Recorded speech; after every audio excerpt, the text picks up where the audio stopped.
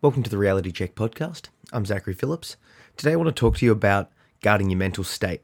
Now, the audio that you're about to hear is from a video on my YouTube channel. So I've basically just grabbed the audio, chucked it up here, but it's about 20 minutes long. I think you'll get a lot from it. I go in depth into how I've been feeling over the past week. I've gone quite up and quite down, but I wanted to share how I best guard my mental state, notice the warning signs of an impending mental health crisis, and then take action. I think you'll get a lot from this. And if you're not already, please hit me up on YouTube. Just search for Zachary P. Phillips or Zachary Phillips and you'll see a picture of me, and follow my YouTube channel there. I do some sort of videos, maybe 10 to 15 minutes long, and you'll get some different content to what you're getting here. So head over to the YouTube channel, check it out, and enjoy.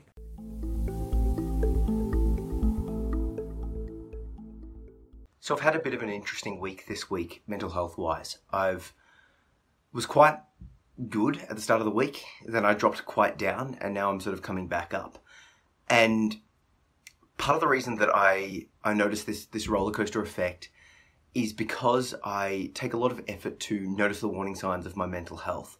So I usually know roughly where I should be. I've got a high and a low range, but when I start getting higher than sort of where I'm used to, that's a bit of a warning sign for me, in the sense that I get more energy. I start getting a bit, erratic's not the right word, but I've just got this sort of drive, and I might be able to exercise more. I'll be talking a bit faster. I'll be feeling a bit more just ready to do stuff. Now, there could be a couple of reasons for this. The first one is obvious. I'm just, enjoying what I'm doing. But I've noticed that over time, that a lot of the time, if there's no cause for it, and if I sort of just keep steadily climbing, I'm about to have a crash. And in the past, when I haven't noticed that climb, the crash has been massive because I didn't take any preventative action. So when I've noticed it this week, and when I've noticed it in the past, what I'm trying to actively do now is recognize that even though I feel quite energetic, even though I feel like I can take on the world, it means my mental health is about to fall.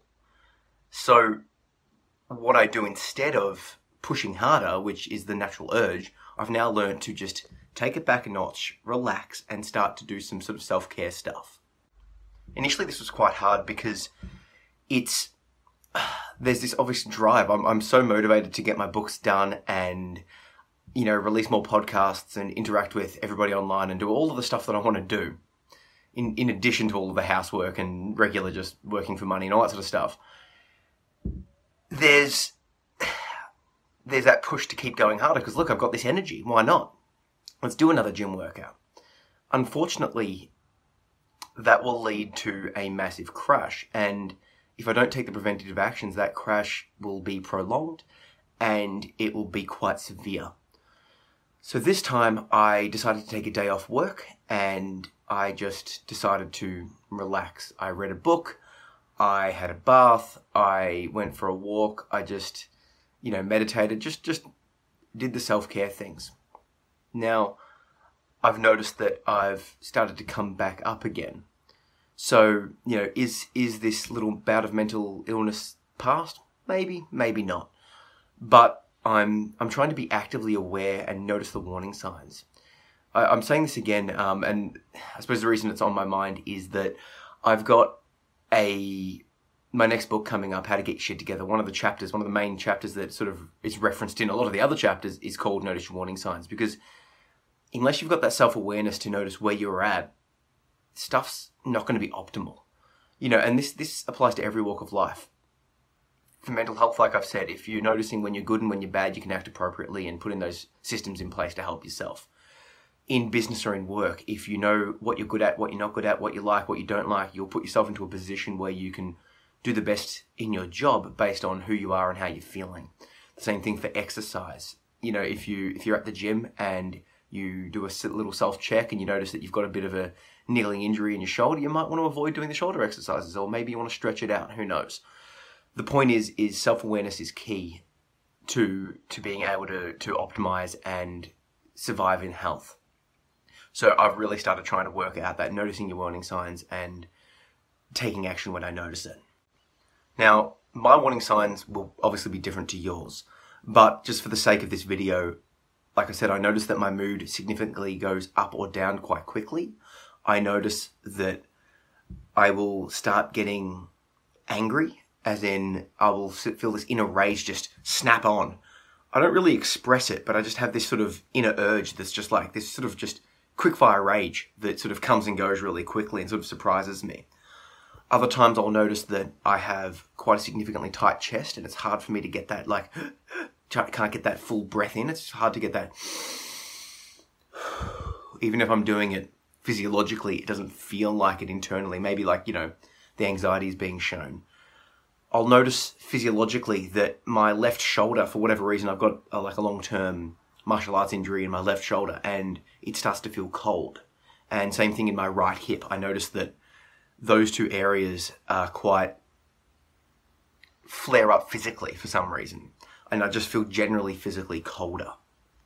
And the final warning sign is when I notice other people acting differently towards me. My partner or my close friends or anyone that I sort of interact with a lot of the time, if they start acting differently to me, that suggests that I'm acting differently to them, which means that something's up. Or I suppose when they say, hey, are you all right? Now, not all of those warning signs come at once and they come in different levels. And sorry, I just remembered a couple more. There's also like, I'll start to get physiologically clumsy. I'll bump into walls and I start losing my ability to find the right words that I want. And if you look back over my past videos and past podcasts, some of the ones where I've shared when I've been talking, when I've not been that well, you'll notice that how I'm speaking is a bit slower. It's a bit more slurred. It's not as, the words I'm using are a bit more dulled down and I'm just not being able to sort of communicate as fast and as efficiently. But like I was saying, they don't all come at once and they're not always the same. But I've noticed this sort of pattern towards my mental health. Some warning signs will come on quite quickly, some won't. But it's generally just a warning sign. I'll notice one, I'm like, something might be up. And then when I notice another one, it's like, okay, yeah, something's definitely up now. Once I notice a couple of warning signs, I go on to taking action to guard my mental state. Now, taking action or guarding your mental state at all costs is another chapter of how to get your shit together. And once again, this one's referenced quite a lot because it's, no matter what you're doing, if you're just trying to get over some sort of mental affliction, depression, anxiety, past trauma, whatever, guarding your mental state is key. But also, if you're wanting to push, if you're wanting to grow, if you're wanting to, get after it, so to speak, and get something done, you have to guard your mental state in that regard as well. The more you want to get done, the more pressure there will be on you for your time, for your effort, for your focus, for your physical presence, all that sort of stuff. So no matter what stage of life you're in, whether you're in the surviving stage or the thriving stage, you've got to guard your mental state at all costs because unless you're in a good place, you can't help other people. Once again, guarding your mental state will be different to guarding mine, but basically the summary is do what you need to do to make sure that your mental state isn't compromised. So if that means someone needs your help and you're not in a place to help that person right now, it means apologizing, maybe passing them on to someone else that can help, giving them resources, but sort of setting a line of where you're comfortable and not going beyond it. There's this temptation, particularly for those that are like, really nice people, to put other people before them. And that's admirable, but it's not a long-term strategy for success. You might be able to help them in the short term, but by sacrificing yourself, you're guaranteeing that eventually you're not going to be able to be there for that person or for yourself and for your other commitments regardless. If I help you at the cost of me, eventually I'm going to crack. I'm not going to be able to help you anymore. I'm going to lose all my functionality and I won't be there for my child, my partner, and everything else that I need to do. So I've learned, once again, over time and from repeated experience, to set a line. I have a line of where I'm comfortable helping people, and depending on the circumstance, depending on how I'm feeling, and depending on the person, depending on our past and all of that sort of stuff, the line will be different. My child, there's no limit to the help that I'll give him. But to other people, there will be a limit because I have to ensure that I'm there for my child. You're sort of getting the point here. This may sound harsh, but I actually think it's a lot less selfish than going all in. Let me explain. If I go all in on one person, I can't be there for everyone else. If I went all in and I sacrifice myself and I get too overwhelmed with one person's problems, I won't be able to make videos like this. I won't be able to talk to other people. I won't be able to connect with people and help them through. Now, yes, I'll be able to help that person, But in my mind, it's a balance of all of the commitments that I have. That being said, if there's a major, it's all very dependent on the particular situation. If someone's that I'm close to is suicidal and, they're in the midst of that sort of challenge, I'm going to be way more actively involved helping them, because that situation trumps most else, almost all other situations. However, if they're just having a flat day and they need comfort, but I've got other priorities that I need to look after, I won't necessarily be able to dedicate my physical time to going to help that person. Maybe we can chat online. Maybe we could do a phone call. Maybe I could suggest that they implement some other form of self-care that can best suit everyone's situation. Because, like I've said, you've got to make sure that you're there for yourself and there for other people. Because if you can't help other people if you're in a bad place. And the other reason to look after your own mental state over the top of other people is that if you become a crutch for someone else, they'll keep relying on you and won't attempt to get better themselves. So, once again, there's a distinction to be made here. If someone's in desperate need of direct help them if you can. But over the long term, there's a risk of becoming dependent on you. So if you find just this person keeping on coming to you for help, coming, and not seeing any improvement, and you're not able to keep up that level of help, something's got to change. Because eventually you'll snap, and you won't be able to help them anyway. And when that happens, that person will become so reliant on you that they will have lost the ability to help themselves or never tried to get it because they knew you would be there for them. Eventually you're not going to be able to be there, and therefore they will struggle anyway. And what will probably happen is that person will then blame you for not being there and walking out on them in that whole situation, even though you've been there for years. When you do finally pull back and say, hey, enough's enough, they might get angry or aggressive or feel hurt because, why the big change? Guarding your mental state comes in a lot of other forms as well. But the main one is obviously the self-awareness, working out what you're comfortable with and what you're not comfortable with. So if you know that big social situations drain the energy out of you, but you love doing them anyway, then guarding your mental state in that regard would be choosing which one you want to do out of the 5 offers, as opposed to trying doing as many as possible. I heard a quote, it went something along the lines of, for an introvert, a party is like a workout. It's great fun, we love it, but you need a lot of recovery time after the fact. That's me. I'm a massive introvert in person. And I know that might seem a bit odd that I'm in front of the camera, but I'm here alone in my room. There's no one here, and you guys are all listening and watching, but it's different to being a noisy, massive social gathering. Now, yeah, I'll go, but I'm going to guard my mental state and go, well, am I happy here? Is this the best place for me? Am I in a mental state that can deal with this sort of situation? And by deal with it, it's not that I don't like doing it. It's just that it comes at a cost to me. And the cost is that it will cost me, recovery time. It will cost me a bit of my mental state. Is the trade-off worth it? Can I cope with that trade-off now? If the answer is yes, then I'll go. If the answer is no, then I won't. So it's not about avoiding the situations that bring you an issue. It's about balancing them, because sometimes some of the best things will cost us. I used to love going rock climbing as a kid, and, it was hell on my forearms. So could I go rock climbing every day? No, but maybe I could go once a week or once every couple of weeks. And it would be great, but it would come at a cost to my physical body. The same thing to your mental state. Work out what the cost is to your mental state and sort of weigh up the balances and guard your mental state there. I also like to guard my mental state by prioritizing what I need to for it. So for me, I love exercise. And if you follow me on Instagram at Zach P. Phillips, you'll see how regularly I post that I'm at the gym. Most mornings I'm doing weights or a run, and most nights I'm doing Brazilian Jiu-Jitsu, but sometimes I vary it up with, say, stretching, swimming, Tai Chi, or some other sort of random exercise. Now, I prioritize this. This is prioritized over most other things. If I don't get that exercise session in, I know what it will do to my mental state.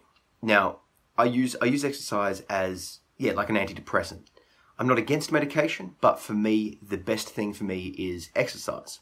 So I prioritize it. What you prioritize might be different for you.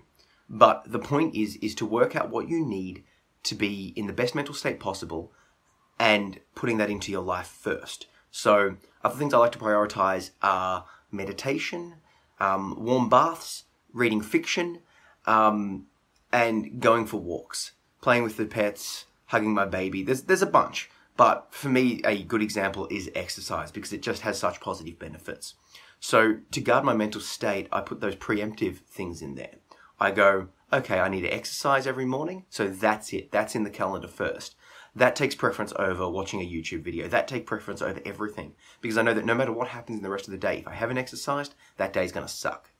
The final thing that I like to consider to guarding my mental state is more of a lifestyle sort of factors. I want to try and establish a lifestyle as a long-term goal that's one that I can exist in without sort of hating life. So for me, I'm a high school teacher by trade. I do casual relief teaching. I'm a relief teacher, so some of you watching have probably had me, and the reason I don't do full-time teaching is because I just can't handle it. It takes too much of a toll. Turning up to the same place, to the same people, is a tough battle for me. I need variation. I need stimulation in a different regard. And it's not even the people necessarily. It's almost the obligation to have to be on at a certain time every day, no matter what. I know my mental state. I can't promise a workplace that I'll be able to be on, ready to work, ready to be in front of a group of kids at 9 o'clock every day for a whole year. I've tried it, and it caused my mental state to drop. I just couldn't manage to stay on that whole time. Now, this doesn't mean that I'm not capable of working, but what it means is that traditional, full-time role just doesn't suit me. So for me, knowing that, I'm like, well, how can I still earn enough money to survive, pay for my family obligations, all that sort of stuff, but still give the best to my workplace and to my boss? So the solution for me was, well, I like variation, so I'm going to do replacement teaching. There's a few schools that I go to regularly, but I like the variation, so I'll go to a bunch of different ones. I also teach Brazilian Jiu-Jitsu to kids and do some private sessions at nights. And, once again, if you're following me on Instagram, you'll see that I train at John Donahue Jiu-Jitsu and MMA in Notting Hill, Victoria. So if you're down our way, head over. It's a great gym. Just a little side plug there. But I'm doing those little sessions as well. I'm also getting into writing and coaching online, selling books, the whole thing. So I'm not... The lifestyle that I want to have now, I'm not earning as much money, but I'm able to... The work that I'm doing is a lot more better for my mental state. Now, obviously, that did come at a cost to the income that I was getting. So the other part of changing the lifestyle was really reevaluating how much money I actually need. So since working full-time and going to this sort of CRT, Brazilian Jiu-Jitsu, coaching and book work and that sort of stuff, my income's probably maybe halved or maybe even a third of what I used to earn. So I can't do anywhere near as much of the leisure and have much of the stuff that I used to have.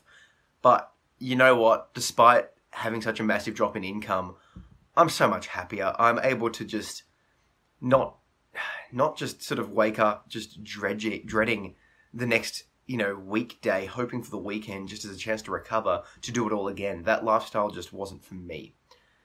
That being said, maybe full-time teaching isn't a full-time role. Maybe I could go into something else. Maybe there's another full-time role that I could do that I don't know about yet, that I could manage to do. Maybe it would be an example of working from home, or maybe it would be working on different job sites, or, maybe it's more of a writing gig that I could write from, different places. I don't know what it is. I haven't found it yet. But what I did realize was that what I was doing for a living was costing me. I was addicted to the money in a sense that, the more you earn, the more you want to spend. So once I realized that the job working full-time was costing me, I had to make a change. I had to reevaluate my spending and change to something else. I'm not saying you should change. I'm not saying that you should quit your job and do what I'm doing. But what I am saying is that to guard your mental state, you should step back from your job and go, is this work the best for me? Is the thing that I'm doing for my job the best job that I could be doing? Or would I prefer to do something better? If you are in the type of job that you like doing, is the workplace the best place that you could be working for? Is your boss and your co-workers the best for your mental state? Is the culture of and the dynamics of the people that you're working for, are the customers that you're getting good? Are there some changes you can make? Now, I can just hear a lot of you coming back at me going, well, I can't make these changes. There's all of these, there'll be a bunch of excuses. I get that. I had a bunch of excuses. My income cut down to a half or a third. There was a massive life change. I basically threw my potential to be like, a career teacher in the bin. There's a lot of things that came up in my mind as to why I shouldn't make a change. But what's the alternative? The cost of not taking the action, not making the change, that cost will be quite high. So you've got to sort of balance between your mental health and those excuses. If you are struggling with those excuses and you need some direct help, why don't you comment below anything that I've discussed. If you're wondering how you can make a change in your work, in your home life, how you can guard your mental state, how you can notice your warning signs, anything like that, comment below and maybe we can talk it out. Because prior to going through these changes, prior to going down this process, I struggled. I was right there, and I suppose this is part of what I'm hoping to give you from How to Get Your Shit Together. So I'll put a link below so you can check out a little bit more about how to get your shit together. My next book, I'm in the final editing stages. There's 50 chapters. It's going to be released for free online. I'm going to release a chapter a month as a blog post and an audio file on my podcast, the Reality Check podcast. I'm going to release it once per month for free. Now, the reason I'm doing this is because I want to help as much people as possible. If you see it and you like it, there's a couple of things you could do. The best would be to share it, because the more it spreads, the better it'll be for everyone. If you really like it and you want to own the book physically, you would be able to buy it as an ebook, paperback, and audiobook. That'll obviously give me a little bit of a kickback and help me out, but it'll make it easier for you to consume the whole product and get it all at once. And I suppose the only other way that you could really help me, and if you like this video and you like what I'm doing here, I'd love your support on my Patreon. Patreon's a way for content creators like myself to get a regular monthly contributions from their supporters. So that would be you guys. I'm only asking for $1 per month. That's not much on your end, but on my end it will make a massive difference. I'm already up to about $50 per month support, which I'm ecstatic about, because like I was saying, I'm able to survive off a small amount now. I've taught myself that, but I do need a bit more than 50 a week, unfortunately. But the more help that I get from you guys, the more I'm able to do these sort of videos and write and podcast and just help you guys. So if you're interested in supporting what I'm doing here with a once-off contribution, check out the link to my Patreon below. And yeah, thank you.